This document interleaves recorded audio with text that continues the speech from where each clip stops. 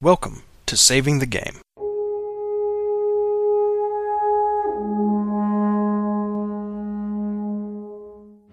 This is episode 58, Prophecy, recorded Thursday, March 12th of 2015, with your hosts, Grant, Peter, and Katrina.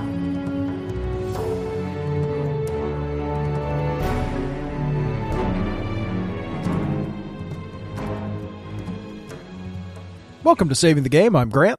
I'm Peter. And I'm Katrina. So we've got Katrina with us tonight from the Gameable Disney podcast. Katrina, you want to introduce yourself and your podcast and tell you why you guys are or should be internet famous? Sure. So I am Katrina of Chris and Katrina at the Gameable Disney podcast. We are going through the entirety of the animated Disney film chronology in chronological order, delving into their plot, settings, and characters for gaming inspiration. It is a lot of fun. We talk about the music, we talk about the settings, and how you could use them for gaming if you wanted to game a particular film or story. And we're now into the early 2000s. We started all the way back in 1937 with Snow White and have gone through all of them. From the highs of the Disney Renaissance to the doldrums of the current movies. We have also got some fun bonus material. We did Pirates of the Caribbean very recently. Yes. Just fun. Yes, I had only one complaint about that one, which is that you did not mention Fiasco as a good gaming system. Ah, drat, yes. I know. That's going on the Tumblr. There you go.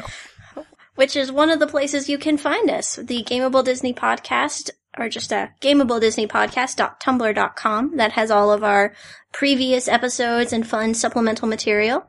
You can also find us on iTunes. If you find us there, please take a minute to rate and review. It helps us out. It makes me happy.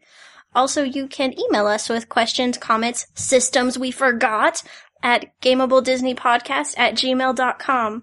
Or you can follow us on Twitter. Not at Gameable Disney Podcast. It has too many characters, much like a certain film we recently reviewed. So you'll find us at Gameable Podcast. We watched Home on the Range. Oh. Too many characters? Okay, every character on that farm had a name, including Ollie the Duck, who I think has one line and does a weird dance. And there's a pig with a name, 3 individual piglets who have different voice acting credits, a set of 4 little chicks. It's crazy, that movie. Anyway. Fair enough. Yeah. This movie has a cast like a military thriller where you open it up and there's just this laundry list of generals down to privates in the beginning so you can keep the cast straight. Yeah. Chris did a comparison. We looked up how many named characters there are from the first Hobbit film, the Peter Jackson film recently came out. There are 28 named characters in that first one, 5 of which you already know from The Lord of the Rings. Right. Home on the Range has 21 named characters. Wow. And it's only 76 minutes long. Really sounds like a group of people getting together to just get their SAG cards. It seems like, but a bunch of them were like stunt celebrity castings. Oh. Like Cuba Gooding Jr., Dame Judi Dench, Roseanne Barr. It's So weird. It's maybe really just a weird. scheme to get name recognition that way? I don't know. Your guess is as good as mine. Ah, well. That the actors themselves were in on? No telling. All right, well, listen. I'll tell you right now, Gameable Disney Podcast definitely has my recommendation and Peter's as well. Yeah, mine too, very much so. Thank you. Big fans. I've been working through the backlog at work, going from episode 1 and picking up other episodes in the car as new one comes out. So there you go. I've been bouncing around a bit more, but I'm working my way through it too. Yep. Have And either one of you listened to Black Cauldron yet? I have No, not. that's on the list for tomorrow. Oh, So- man. I think that has some of our best, how do you take something that could easily be a really boring paint-by-numbers campaign and make it interesting? Because that movie fails to do that. And so we Yeah. really talk about how you can, okay, so you're gonna meet a princess and you're gonna be in a dungeon run by a dark, spooky guy with a skull face. How do you make that so you aren't bored? Yeah. Wow. Definitely looking forward to that one. Nice. So if you're looking for the Gameable Disney Podcast, and you And should you should be. we'll, of course, link it in the show notes. But again, it's gameabledisneypodcast.tumblr.com and all the other things that Katrina's mentioned. So Yes. a few other news and notes before we dive into our topic. First, just to let people know, honestly, by the time this episode drops, it might be done. We are setting up a new website The old URL, savingthegamepodcast.org, will still work, but we also finally have a shorter one, so stgcast.org also works for anybody trying to get there. Nice, shiny new website. Your RSS feed will not change because we're not going through that mess again. That was awful. Yeah, that was a ball of doom. It really was. We seriously lost like 3/4 of our listenership. It was terrible. Oh, no. That was a while back, but it was a mess. Yeah, I think we've gotten most of them back by now, but... Yeah. Anyway, it's going to be kind of a slow process. We're doing some other things that I'm not going to get into here, but hey, it's a thing. A couple of congratulations as well. First, friend of the show, Derek White, also known as the Geek Preacher. He is now officially slated for ordination in the United Methodist Church. We had him on a while back, and we were really excited to have him on because he's a great guy. He's the guy who leads a lot of prayer services and full-on worship services at conventions, and is just a fantastic guy and really good preacher. So he's slated for official ordination, and we couldn't be happier. So, Derek, congratulations. Congratulations. That's fantastic. Yeah, congratulations, Derek. For those who wanted to hear his appearance with us, he was on episode number 38 with us back in April of 2014. And then I'm going to use my editorial bully pulpit here real quick and just throw out there that my wife is now officially a licensed Zumba instructor after 2 years of hard work. So, hooray. That was awesome. Well done. Cool. Mad props. Yep. All right. Let's get into our scripture, shall we? Yeah, Okay. Let's do that. All right. This is Habakkuk 2, verses 2 and 3. Then the Lord replied, "Write down the revelation and make it plain on tablets, so that a herald may run with it. For the revelation awaits an appointed time. It speaks of the end and will not prove false. Though it linger, wait for it. It will certainly come and will not delay." And Katrina, you want to take the next one? Sure. This is Daniel, chapter 5, verses 25 through 30. This is the writing that was inscribed. Mene, Tekel, and Peres. Mene, God has numbered your kingdom and put an end to it. Tekel, you have been weighed on the scales and found wanting. Peres, your kingdom has been divided and given to the Medes and the Persians. Then, by order of Belshazzar, they clothed Daniel in purple with a chain of gold around his neck, and proclaimed him third in governing the kingdom. And our last scripture is 2 Peter chapter 1, verses 16 to 21. For we did not follow cleverly devised myths when we made known to you the power and coming of our Lord Jesus Christ, but we were eyewitnesses of his majesty. For when he received honor and glory from God the Father, and the voice was borne to him by the majestic glory, "This is my beloved Son, with whom I am well pleased," we ourselves heard this very voice borne from heaven, for we were with him on the holy mountain. And we have the prophetic word more fully confirmed, to which you will do well to pay attention to as a lamp shining in a dark place, until the day dawns and the morning star rises in your hearts, knowing this first of all, that no prophecy of Scripture comes from someone's own interpretation. For no prophecy was ever produced by the will of man, but men spoke from God as they were carried along by the Holy Spirit. So our topic tonight is one that Katrina brought to us, which is prophecy. And Katrina, do you want to tell us why prophecy as a topic interests you and why it's something you wanted to talk about here? Sure. Prophecy, I like it a lot. It's a really interesting theme and event in Scripture. It's also something that has a lot of dramatic potential. It can be really inciting or really challenging and really interesting. But it's also sort of tricky. You have the potential to make characters and players feel like they don't have a say in their fate or a say in what's going to happen next, and that can be very dangerous. It can spell doom in a way that no prophecy ever could. If you start making players feel like their decisions don't matter, you're in trouble. But at the same time, it has such a rich tradition from classical tragedy all the way up to something like Buffy the Vampire Slayer. Prophecy can be really driving and really fun. So I wanted to talk about it and think about how you'd go about making the best use of it. Well, certainly it's something that's interleaved throughout Scripture, really. I mean, there's whole books of prophecy. Yeah, lots of them. And it's interesting that the form that prophecy takes in Scripture is sometimes very different from other forms of prophecy throughout antiquity and really even into the modern day. You have this ecstatic, oracular sort of prophecy versus what is sometimes very clear prophecy talking about very specific people and places in Scripture. Mm-hmm. And other times, sometimes a little bit of that, hey, let's leave this up to interpretation kind of prophecy, so that it makes sense when the time comes. that's maybe one of the interesting things about prophecy as a rule is it can be very, very clear or very, very vague. Yes. Or you can think it's very clear, and it can turn out to be something different later. Right. Yeah. There's, the classic case of Croesus. This is getting into kind of Herodotus and historical oracular predictions.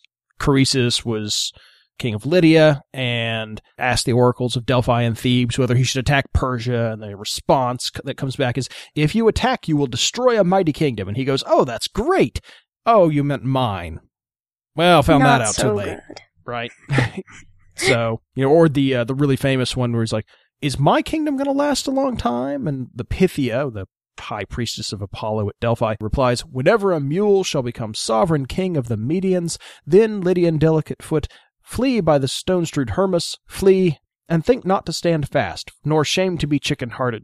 Or, in other words, when a mule is king of the Medians, then you should run and your kingdom's going to fall. Get out of Dodge, buddy. Right, and he's, of course, thinking, a mule king? Nah, not going to happen. Well, of course, Cyrus is half Mede, half Persian, and he's the king of Persia. Oh, look, he's a mule in that he's, half one thing, half the other. He, of course, beats Croesus. So, Yep. And it's these nice, vague sort of predictions that could mean different things. Because, of course, if Croesus had won, well, of course, no mule was king of Persia. Wordplay. In prophecy, it can be deadly. So. Yes, absolutely. And symbolism in particular is one of the things that makes prophecy very useful in a lot of ways, because you can always reinterpret it after the fact. Yes. It's also really neat to get into that idea of symbology and specific references or local references versus broader references. It's the thing about prophecy is the most fun you can have with it is interpreting it, because it's just, there's a lot of room for interpretation. That can be the vehicle for a whole campaign, is we've got some prophecy and we want to figure it out. And that can be really, really neat. Yeah. And it's maybe worth digressing just for a moment here to quickly define a difference between prophecy and divination. Yeah. Prophecy is a message that is given. In the case of Scripture, God is giving these prophets a message to deliver to the Israelites or other various parties. Divination is more like an investigation that you conduct. Yeah, in a lot of ways. It's coming from inside the person who's doing the divining, or at the very least, they're the one who's causing it to happen in some way. They're doing some kind of a ritual or something. Yeah, rather than getting a direct, clear message. Or a direct, unclear message. Well, yes, but a specific message, let us say. It's, here are signs and portents that I, as a diviner or oracle, am interpreting. Or in the case of certain gaming systems like D&D, I'm just going to straight up cast a spell and get the information that way. Well, right. Mm-hmm. There's a sense of revelation within the prophetic tradition, both dramatically and especially in Scripture. The idea that this comes to you from somewhere because something wants you to have it.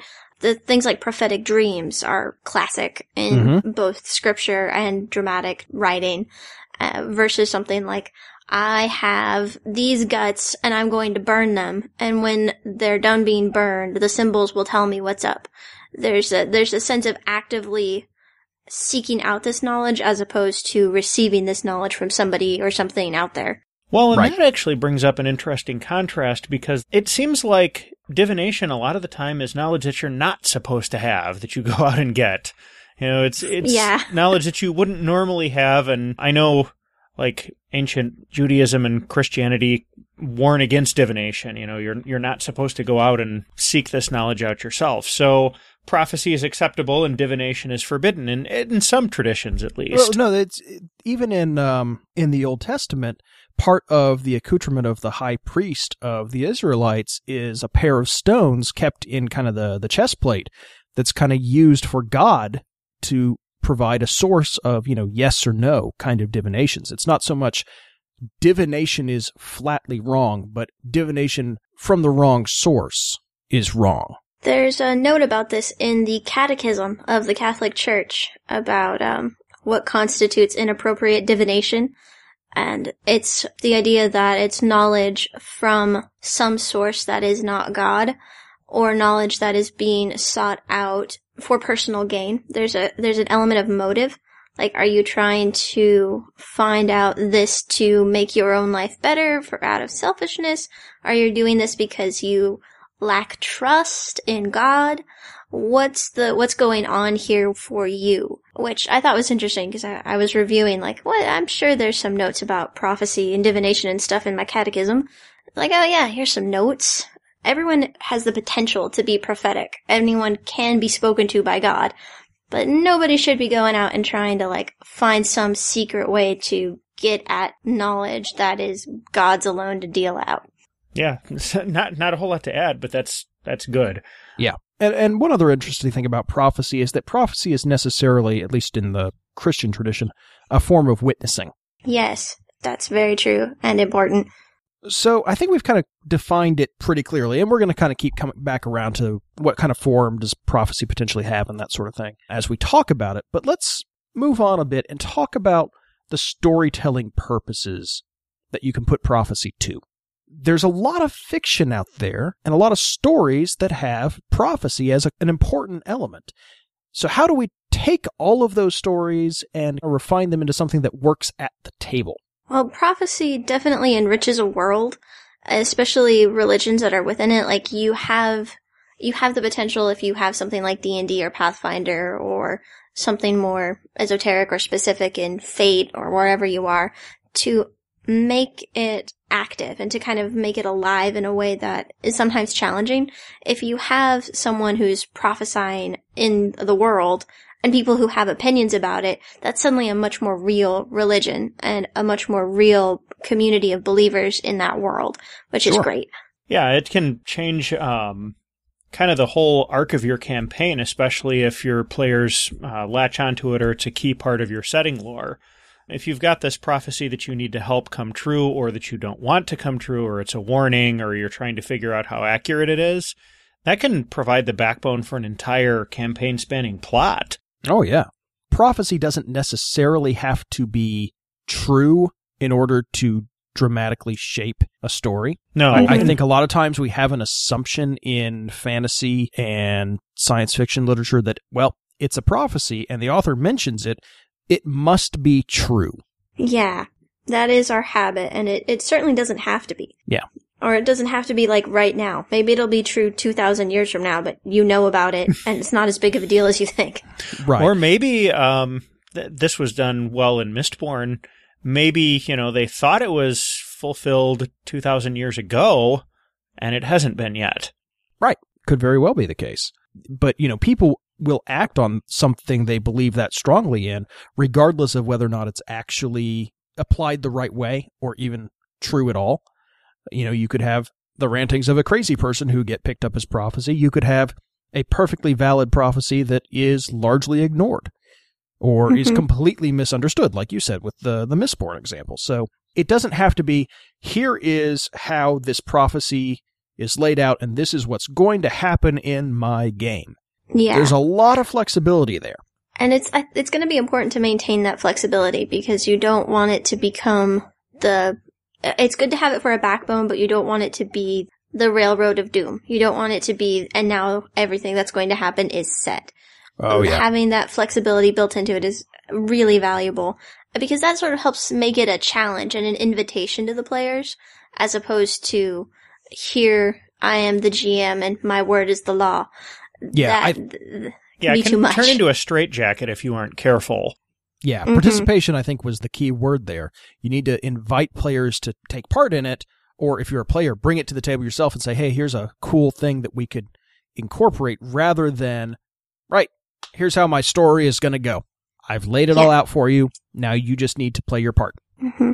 That's not fun. And I guarantee that that's the main reason people shy away from including prophecy in their game, or it's the main frustration players have in any game where prophecy is involved, because it really feels like the GM is saying, nope, this is how my story is going to go, and you can't do anything about it.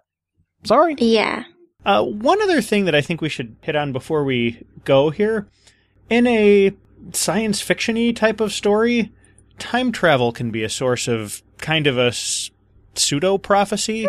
when time travelers come back and say, hey, this will happen if you don't X, Y, or Z. I mean, the whole Terminator franchise is kind of based on that. Oh, sure. Yeah. And you see it. Comics actually have this a lot, right? Yeah. The time-traveling superhero from the future is like, hey, guys, this is going to happen, and my world is terrible, so we need to fix that. Yeah. Because you don't want your world to become my world. Right. I mean, even Dragon Ball Z did that. Back to the Future. Yeah. Yeah. Exactly. I had never thought of Doc as a prophet before. That is but he's even got the hair for it. Oh, yeah, that's true. But yeah, right at the end of the first movie, it's, it's your son, Marty. Or it's your kids. Yeah. But you've got to do something about your kids. So, yeah, then you have those warnings. And of course, the whole point is that prophecy needs to be broken, right? Yes. You've got to fight it. Mm-hmm. What happens then? And that's kind of the thing is, I think a lot of the times the assumption in any game involving prophecy is that the prophecy directly applies to the player characters and is going to make them do something. Yeah. And there's some huge assumptions in that statement, like it applies to the player characters, or it's inalterable. Mm-hmm. If you loosen any one of those restrictions, then all of a sudden it becomes a much more valuable tool for putting into your game and shaping your game in all sorts of good ways. Well, and prophecy as a warning is something that you see in Scripture. I mean, a lot of the Old Testament prophets were like, all right, seriously, folks, straighten your stuff out, because God is not happy, and I don't blame him.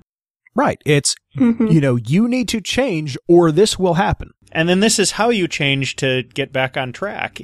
Right. One of the things we had in sort of notes on this show that I think could be really interesting is the idea of prophecy guiding antagonists as opposed to our protagonists, because then you could almost have prophecy as almost a MacGuffin or treasure. Like, if you can understand the prophecy which is guiding your antagonists, then you can understand them and you can kind of get one step ahead. It's almost like finding the plan or something. And that, I think, could be really interesting because you could have prophecy in your world without having your players know what the prophecy is exactly. They just know that there's somebody who is working within it or trying to bring it about, and that's who they're contesting with. And that would be an interesting use of prophecy. Yeah. One of my favorite fantasy series is The Bulgarian and the Mallorean by David Eddings.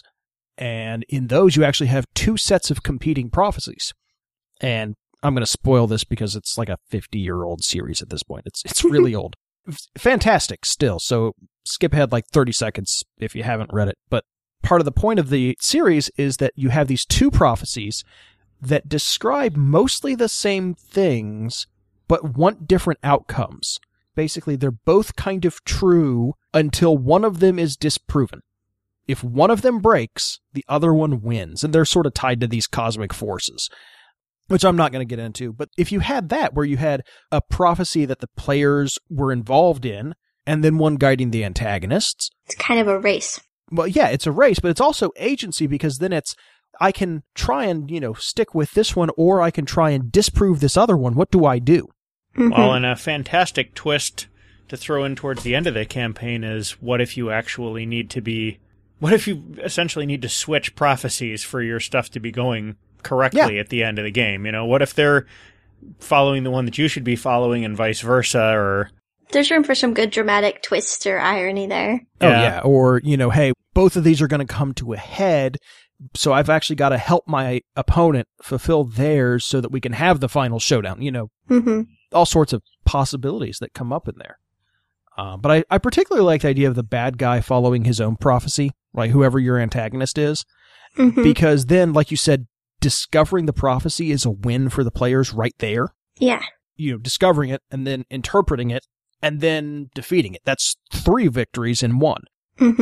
You're really set there. And that kind of brings up the question of leaving room for players, which is, I think, what we're all kind of aiming at here. Well, and the nice thing about all of those is none of them necessarily takes your villain out of play. Right. True. You don't have to defeat or murderize your villain to get ahead of them, which is always good. Yeah, and in some ways it makes the villain a little more sympathetic. This is not necessarily someone doing this for their own personal gain. Maybe it is. They're thinking, well, I'm going to be the hero of legend, and in doing so, they're being incredibly selfish or whatever. But in a way, somebody who's doing what they think is right is always a little more enticing as a villain because it makes a sympathetic character. So yeah, I mean, as a sympathetic character, I think that it leaves a lot of room for players to interact with him because it's not the big bad guy of doom. Well, and True. That also kind of brings up if your villain is a little more humanized and is genuinely trying to do the right thing, that opens you up for like an assisted redemption story instead of just your straightforward, pistols at dawn kind of showdown, which can also be a lot more interesting and dramatic. Sure. Oh, hey, it turns out that this passage and the prophecy we're following, we'd been interpreting it wrong, and our villain is actually one of the guys who helps us fulfill the prophecy. Yeah, there's definitely room for all kinds of neat graying there, or potentially making a villain sympathetic.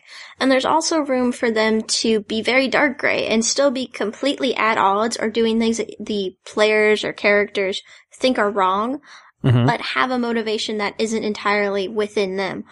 And it lets you get wins against that villain before defeating them. And it can also help to avoid one of the problems you have when you have like an evil organization or some shadowy cabal is feeling like you've actually gained ground against them. There's that sense of they're too amorphous, and so having something that's a real tool for them, like a prophecy or important lore or just mileage, little steps you can take towards actually defeating them, and having to be something so unusual and dramatic, like a prophecy that has been important to them, could be a real interesting thing. Yeah, I mean, that goes back to the old saw of knowledge being power. Mm-hmm. You may not be able to take this organization on head on, they may be too entrenched in society, but if you can figure out what's making them tick, well, all of a sudden the game changes. Yeah, exactly. All right, so what else makes a good prophecy in a game? Well, there's some important questions to answer about it, like who is going to make the prophecy, where is it coming from? And if you're going to go ahead and let PCs make prophecies, then you need to have some mechanical sense of how it's going to work, how much it can alter the setting or plot or something like that. I think it could be really empowering and interesting, and in some systems it would work. Like, the system for Mouse Guard has seasons, and at the end of season there's a player's turn where they get to work on some personal project. And so if there was a way to sort of be the voice for the next harvest, if you had invested in that over the season, or make an important prediction about a relationship or a change in the political climate, then doing that at the end of kind of a mini arc or a season could be really neat.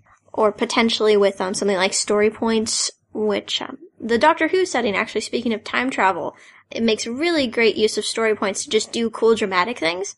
Okay. And you might be able to hack something like that to let PCs make prophecies about what's happening around the particular mystery or monster of the week within that world. Should be interesting. Yeah, I think the big assumption here is that we're making these prophetic additions to the game during the game, right? This is after the game has started. Obviously, before the game starts, backstory is, it's freeform. Let me introduce this prophecy. That seems like a cool idea. It seems like fun. I'm a hero of legend, or I'm fated to die in combat. I mean, there's all sorts of things you can introduce that way. And I think it's a much easier to do, obviously, in backstory because you're setting up everything, and there aren't really rules for that in almost all cases. Definitely. I had a character with something like that for a Pathfinder game, and it was really fun. She was a Gripply, and I found out about heart-tongue frogs, which are adorable, and you should totally look them up. But I decided to swipe their distinctive mark and say that within her group of Gripply, that sort of marked her to be someone important and probably a spellcaster or speaker. Okay. And then I said, but then her teeth grew in and she couldn't actually cast spells. So they didn't know what to make of it at this point, but she's gone on to become a very great fighter. So I gotta put it in backstory where it wasn't gonna be in the way. But it let that character be special, but also sort of say something about her as being a little on the outs with her tribe and her people, because you looked like you should have been this, but you're not. You're not that at all. So again, that interpretation is really fun. It's where a lot of the dramatic interest can lie. Speaking of interpretation, I think there's also some room for PCs to maybe not be the ones who get the initial prophetic vision, but turn around and make it make sense. Yeah. I know one of the most I'm just going to go ahead and say dramatically interesting moments in the Old Testament is when Joseph is in prison and he's interpreting the dreams. Mm. And Yes. the one guy is like, well, I had this dream and, what does that mean? And I have this dream and what does that mean? And he goes to the one guy and says, I'm sorry, but you're doomed. And he goes to the other and he's like, you're going to be fine. You'll actually get a place of honor out of this. And that results in Pharaoh calling him. And it's a way that he kind of moves up in the world, is that he's able to interpret these prophetic dreams that other people are getting, but have no way to make heads or tails of. Right. We see the same thing in Daniel. Yeah. I like that, and that lets the players have the opportunity to determine how much they trust that prophet, where is the prophecy coming from, and that's maybe another really big point is what force is inspiring this prophecy? Yes. Is this coming straight from God, the God of the Holy Trinity? Is this coming from a kind of God stand-in, your standard D&D-ish kind of God? Is it coming from some other weird entity? Who's making this prophecy and passing it on to a mortal prophet to reveal to everyone? And what is their goal? Yeah. Is this a really devious high-level wizard? That would be very scary. Yeah. And potentially very interesting. Sure. Is it something Cthulian and, wrong, where it's like, hey, this is kind of my weird, twisted madness vision, and this is what I want to happen? Is it something, a warning? It gets back to the goal and, those other questions that we addressed earlier, but you need to be able to say, not just this is a prophet, but this is a prophet who's getting prophecies from something. Maybe the players don't necessarily know what is inspiring that prophecy, but you as a GM should probably know. Yeah, GM should know for sure, and that kind of gets into how interesting NPC prophets can be, because if you have someone in the world who is making prophecy about what's coming next and is potentially very hopeful or potentially very concerned, having the players be able to investigate and discover where this is coming from for that person can be really, really exciting and really interesting. And again, you always want that traction. You want the ability to sink your teeth into what's going on. Yeah. I think also another important consideration is how is this prophecy getting to whoever it's getting to? We've covered dreams already, and there's that kind of the ecstatic vision, but there's any number of ways that this could be revealed to whoever it is that gets it, and you should probably give that some thought too as you're putting it together. Is how is this going to get to whomever needs to hear it? Yeah. I'm going to steal again from the Mallorean by David Eddings. There's a great case there of one of the prophets who contributes to one of the prophecies is an incredibly boring tradesman who, while writing out his ledgers, occasionally just gets moments of prophecy and just almost engages in automatic writing and writes out bits of prophecy and then picks up his ledger where he left off. That's neat. Someone finds it eventually, like a family member's like, oh, this is weird. Well, such and such king was asking for anything that looked prophetic. I'm just going to copy all this down and send it on. You just know he discovers that in the morning after he's, trying to get his stuff in line with the local taxing authorities. Like, oh man, I got prophecy in my P&L again. I got to rewrite this whole thing. And I think in his case, it's like, he never even noticed it. It was a family member or something. And that's another question. Does the prophet know that they're revealing a prophecy? Do they know where it's coming from? So on and so forth. How much does the prophet know? All good and fun questions. Things that the GM should probably have at least a solid notion of, but that your players could definitely discover. Right. And of course, that gets to the other thing that we mentioned earlier. How vague a prophecy is it? Because one of the advantages of that vague sort of prophecy is that it becomes a puzzle for the players, not just for the characters, but the players get to put the pieces together themselves. And in classic GMing tradition, you say, here's some word salad. And as soon as you guys find something that fits, boom, that's it. We're set, guys. That's, you figured it out. I promise. Meant it all along. Congratulations. You discovered my overarching plan. Yeah. Now the session is over while I go and figure out the rest of my overarching plan. Right. And, I actually had a GM do this in a really fun and interesting way.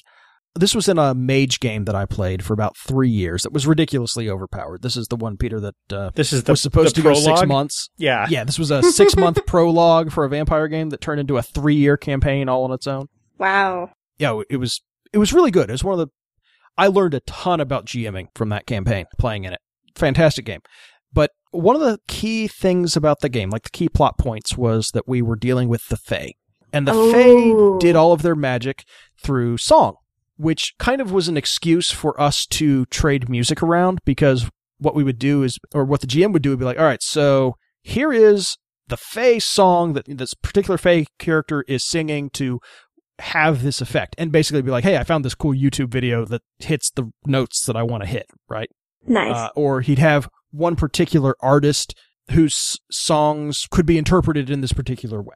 And that was kind of the thing, was he was finding songs that were close and then fitting them in the story that he wanted to tell. But at the end of this whole business with the Fae, we got a prophecy, which was another song, and it was just, here's some stuff that's going to happen. And the GM had basically been like, this seems cool. Let me just grab this song, because this seems to hit a couple of points that are close to kind of where I want to go. Throw it out there, and then you guys figure out the rest for me so that I know where the game's going.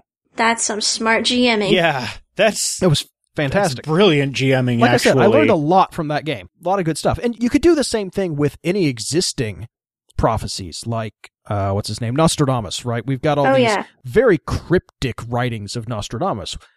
If you're doing a game that's set in anything like the real world, just grab those and be like, so, Nostradamus's prophecies. They're totally real, guys. Here's one. Yeah.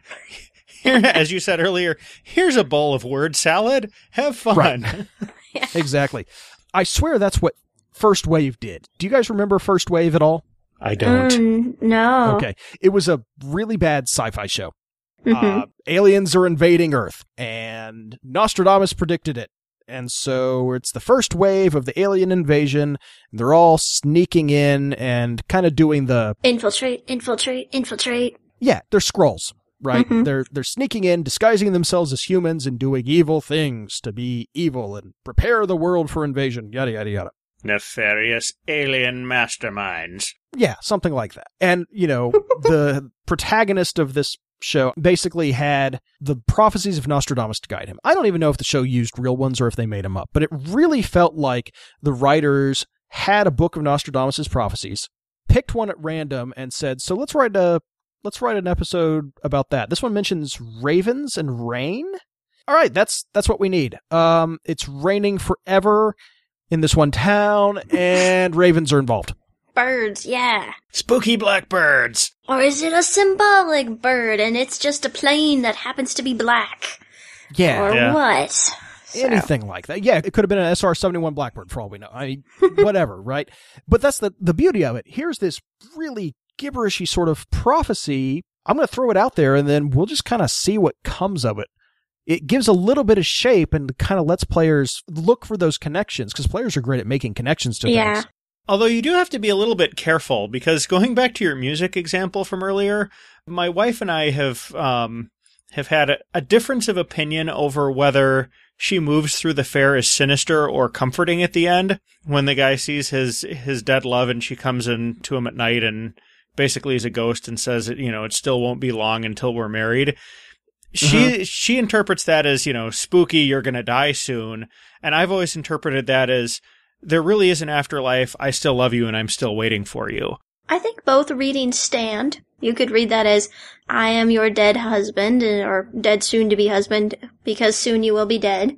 And that can be read as spooky music, or it can be, I am waiting for you because I love you so much. There's a bit of both there, which is, that's how romance rolls sometimes. Yeah. It's the, if you attack, you will destroy a mighty kingdom kind of thing. Mm-hmm. Let the players determine what it means, and if they disagree, awesome. Yeah. Good job. Well, that's kind of what I was trying to get at, is it's good if you can have something that can be read two different ways, and they both turn out to be true at the end. Yeah, that is the way to win at having prophecy around, is to have the potential for multiple readings equally valid.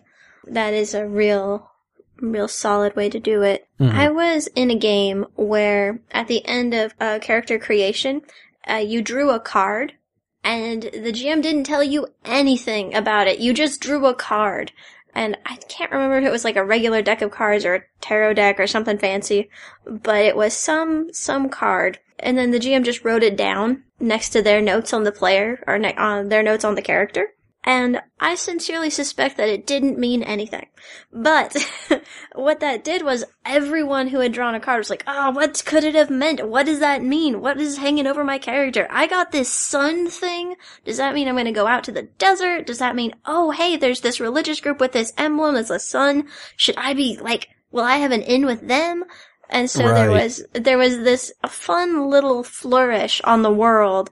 And it gave the characters, and the players especially, some sense of their place in a larger world, which was really exciting, because it was going to be a short campaign. It was just a few sessions.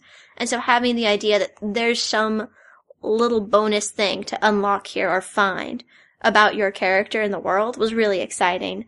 And I thought a great source for that could potentially be the Tao Te Ching, because that has wonderful, interesting poetry and things that could be used in that way, and has been used in sort of folk divination for thousands of years, and the interpretation of it for thousands of years. And so getting into something like that and just having it in character creation, or something that happens during a session, like you encounter this person doing this, and having it actually at your table in some physical way can be really fun. Yeah, Writing Excuses, which is a writing podcast that Brandon Sanderson, Howard Taylor, and a couple other folks are on. They recently did an episode where they asked the I Ching for questions about writing. Oh, nice. And so they kind of did the draw a stick with a number on it, read the poem, and then, okay, what is the I Ching asking us about writing?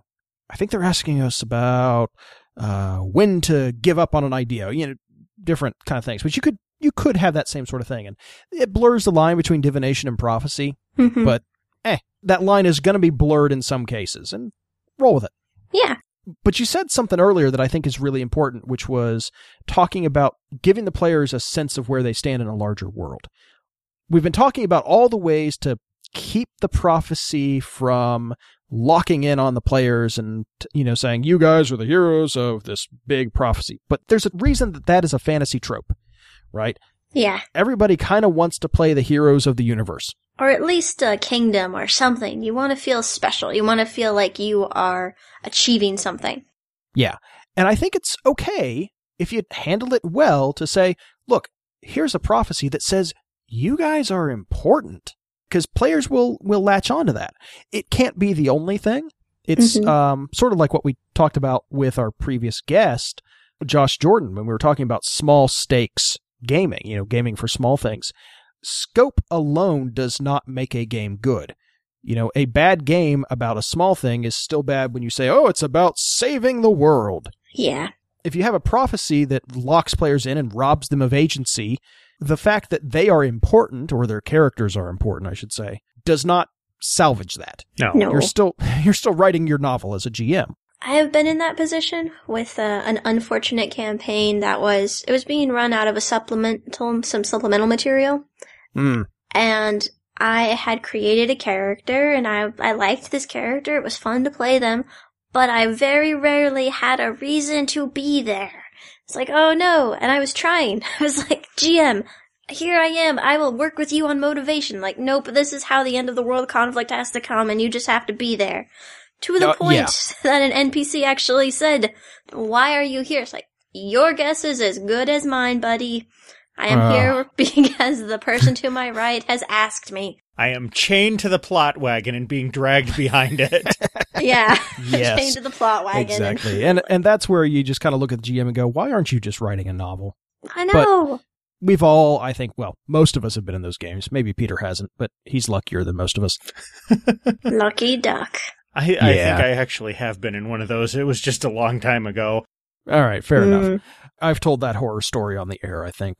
But yes, I still reflexively cringe at the mention of it. I know. But that kind of brings up a question of, if there's a prophecy involving the players, even obliquely, is that prophecy flexible, or can it be fought? Is this a destiny or an absolute fate that you're going to run into? Yeah, and that is a good question, because that can make you feel like you're Oedipus or somebody in another tragedy, and that is not a good feeling. Like, if there's no way around this, if I can't wiggle this at all, like, I mean, the heart of a lot of Greek tragedies is seeing someone noble suffer and then accept their fate. Like, that's sort of their triumph, is when they gracefully give in to what they cannot overcome. Right. And that is not something that people want to do in their role-playing game experience as a rule. Once in a while, maybe. It robs them of that sense of agency, yeah. Yeah. And it can be a real drag to feel like you are in a tragedy or a tragic story. Right. Sometimes it's interesting, but... It works great as a con game, but yeah, not as an ongoing campaign. If you go into it at the start of the game saying, my character is doomed by this prophecy, and that's a core concept for the character, I think it's okay, because the player owns that up front, right? They have that as their agency. And also, honestly, that doom is going to take place at the end of the campaign when everything is done. Every RPG that does merits and flaws has a dark fate flaw that is an excuse to be glum and mopey and get some extra character points, because that dark fate is not going to come around until the player is either done with the campaign or is tired of the character and wants it to kick in. It's a way to get out of the character if they want to, or it's some extra points for the whole campaign. There's also the possibility that may go off in a way that the character didn't expect. Maybe the player does, maybe the player doesn't, but the character certainly doesn't expect at like a climax point in the middle of the campaign, and that winds up being the thing that takes you into Act 3. I mean, we've been talking about stuff that's open to multiple interpretations or can be interpreted incorrectly all throughout this episode. I see no reason why the dark fated prophecy of some player character, even one that's worth character points as a disadvantage, has to be any different. You just have to handle it carefully, and if they're going to be cashing in those character points in some way, then either everybody has to be okay with that, or they need to get something else that makes up for the fact that they're suddenly worth more points. So maybe your dark fate is replaced by a bunch of social disadvantages that represent all these new responsibilities, or a secret that you have to keep, or some, enemies that you've made, or that sort of thing instead. This reminds me of, we were talking about how this can shape an arc or help to bring an end to an arc, or with a character who's got a particular fate. The first season of Buffy the Vampire Slayer, the finale with Prophecy Girl, it is about our protagonist facing the Master, who is the big bad of the season. And in the prophecy, when she faces him, she will die. And what happens in the finale, spoilers, first season of Buffy was a long time ago, guys. But if you don't want to know, skip like 30 seconds ahead. She does die, but she is revived. She drowns and is revived.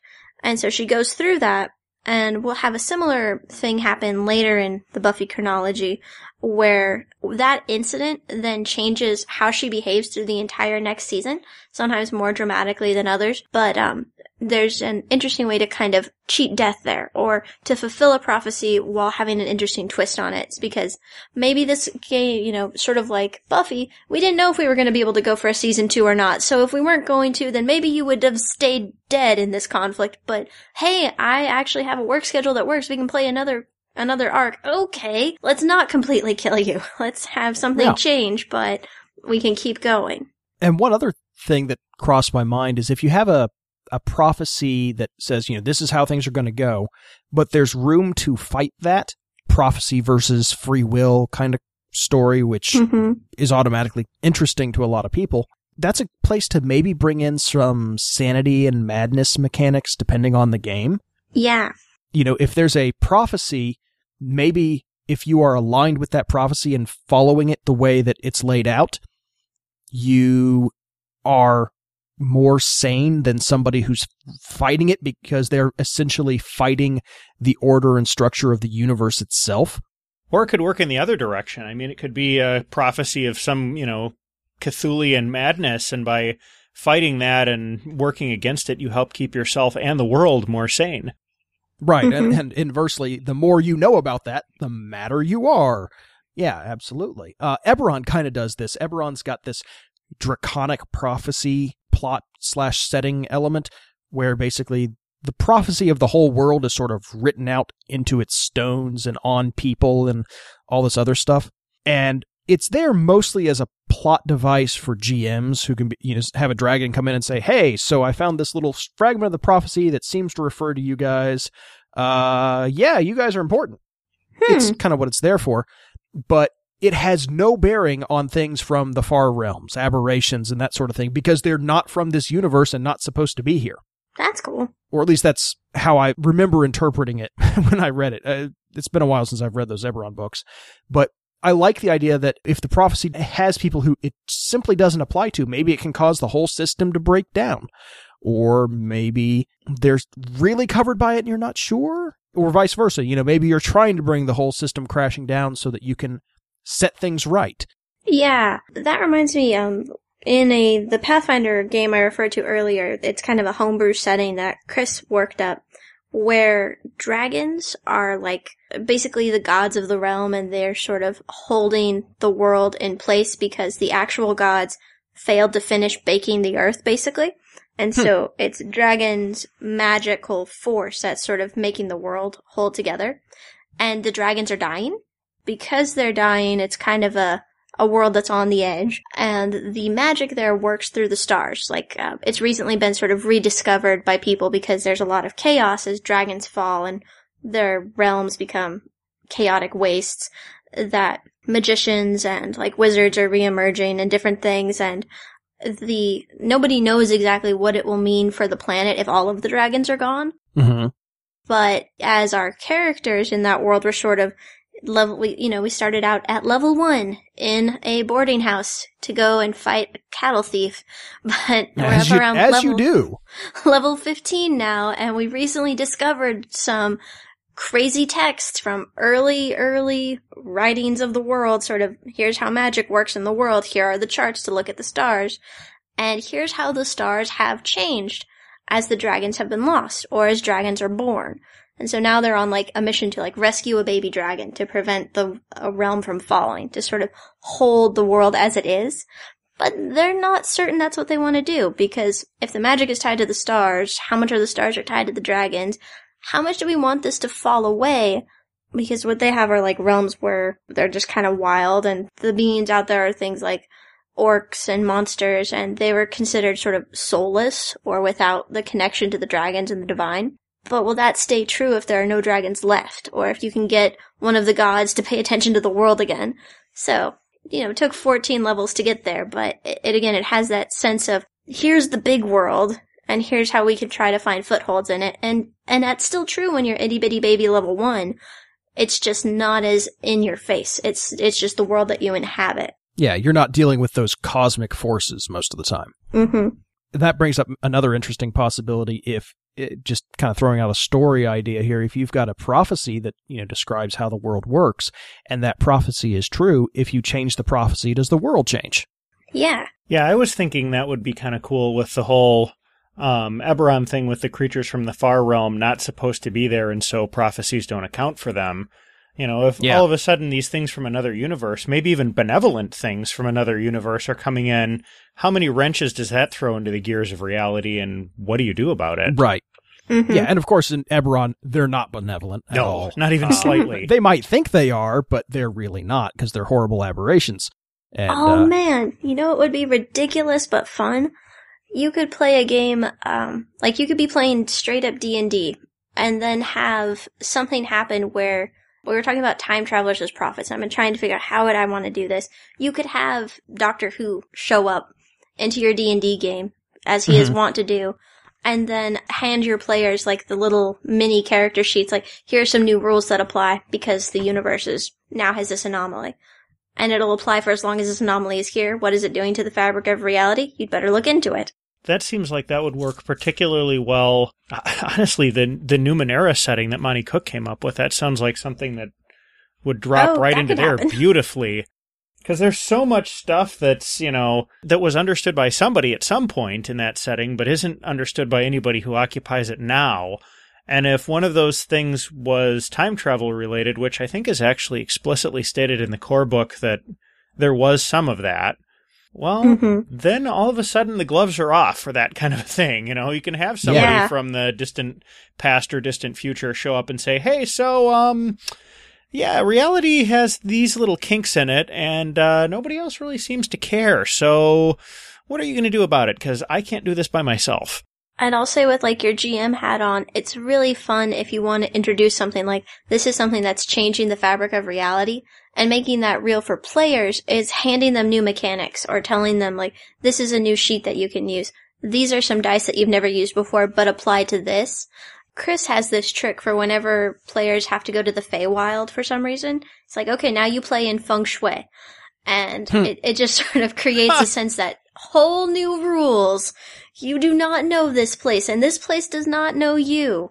And it really helps to create that sense of being off balance and having a new experience because reality is not under the same rules.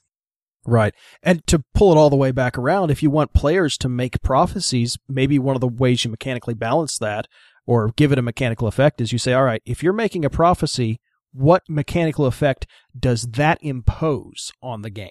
That would be neat. Maybe there's a cost to you, but you get to make a sweeping change to the world. Kind of a little bit of a twisted sort of wish spell in some way. I like it. Not necessarily twisted in the monkey paw way where it's going to go as badly as you can imagine. Right, yeah. Not malevolent, but it changes things and it must necessarily change you. So you're paying a bit of a price for it. Yeah. It makes me think of in Fate when you can give things an aspect or take aspects on. Maybe the way, if you were going to have prophecy work is you can apply an aspect to a place or a setting or an NPC or something, but you have to take an aspect that speaks to that relationship, that speaks to that interchange, because this is a big deal. Yeah, you're sort of establishing something about it ahead of time, is essentially what you're doing. It's sort of like the Inspectors game, Peter. Yeah. Inspectors has this mechanic where it's Ghostbusters meets reality TV, basically. So you have your characters going through doing supernatural pest control, and once per scene, a character can basically go to the confessional and directly address the players. You have a character talking to the players about what they're feeling and what's coming up. Boy, if I'd known he was a vampire, I'd never do the thing I'm about to do. Or it could be the character does it. And that is when Dumpster started talking to me. Yeah, this is something that he did. He's got this kind of Polish ex-spy character, which is great for a Charleston, South Carolina pest control company. So world-weary and put upon. It really is great. It's amazing. That sounds fantastic. Okay, well, what have we established? We've established that this Dumpster is going to start talking, and it specifically blurs the line between game, story, and the metagame, because the character is literally addressing the players like the players are watching a reality TV show with the cut to the green screen confessional, right? That's neat. Yeah. It makes me think of Ghost Chasers from the Supernatural show. Yes. Yes, it does. Those guys. It seems like something they'd get up to. Oh, yeah, it really is. But, if you did something like that where Fate is doing it explicitly, right? You're setting up an aspect for something. Yes. All you're really doing with a prophecy in the player's hands is establishing something ahead of time. Especially if it's short term. Mm-hmm. Go for it. That's awesome. Yeah. Yeah. I like it. All right, so what else do we have about prophecy? Anything? Specific systems, maybe? Although we've been addressing that throughout the episode. Yeah, I think so. I mean, Fate is kind of the big obvious one. Yeah. I did some searching around. I could not find any good systems that specifically have prophecy mechanics by that name. Me neither. I looked around too.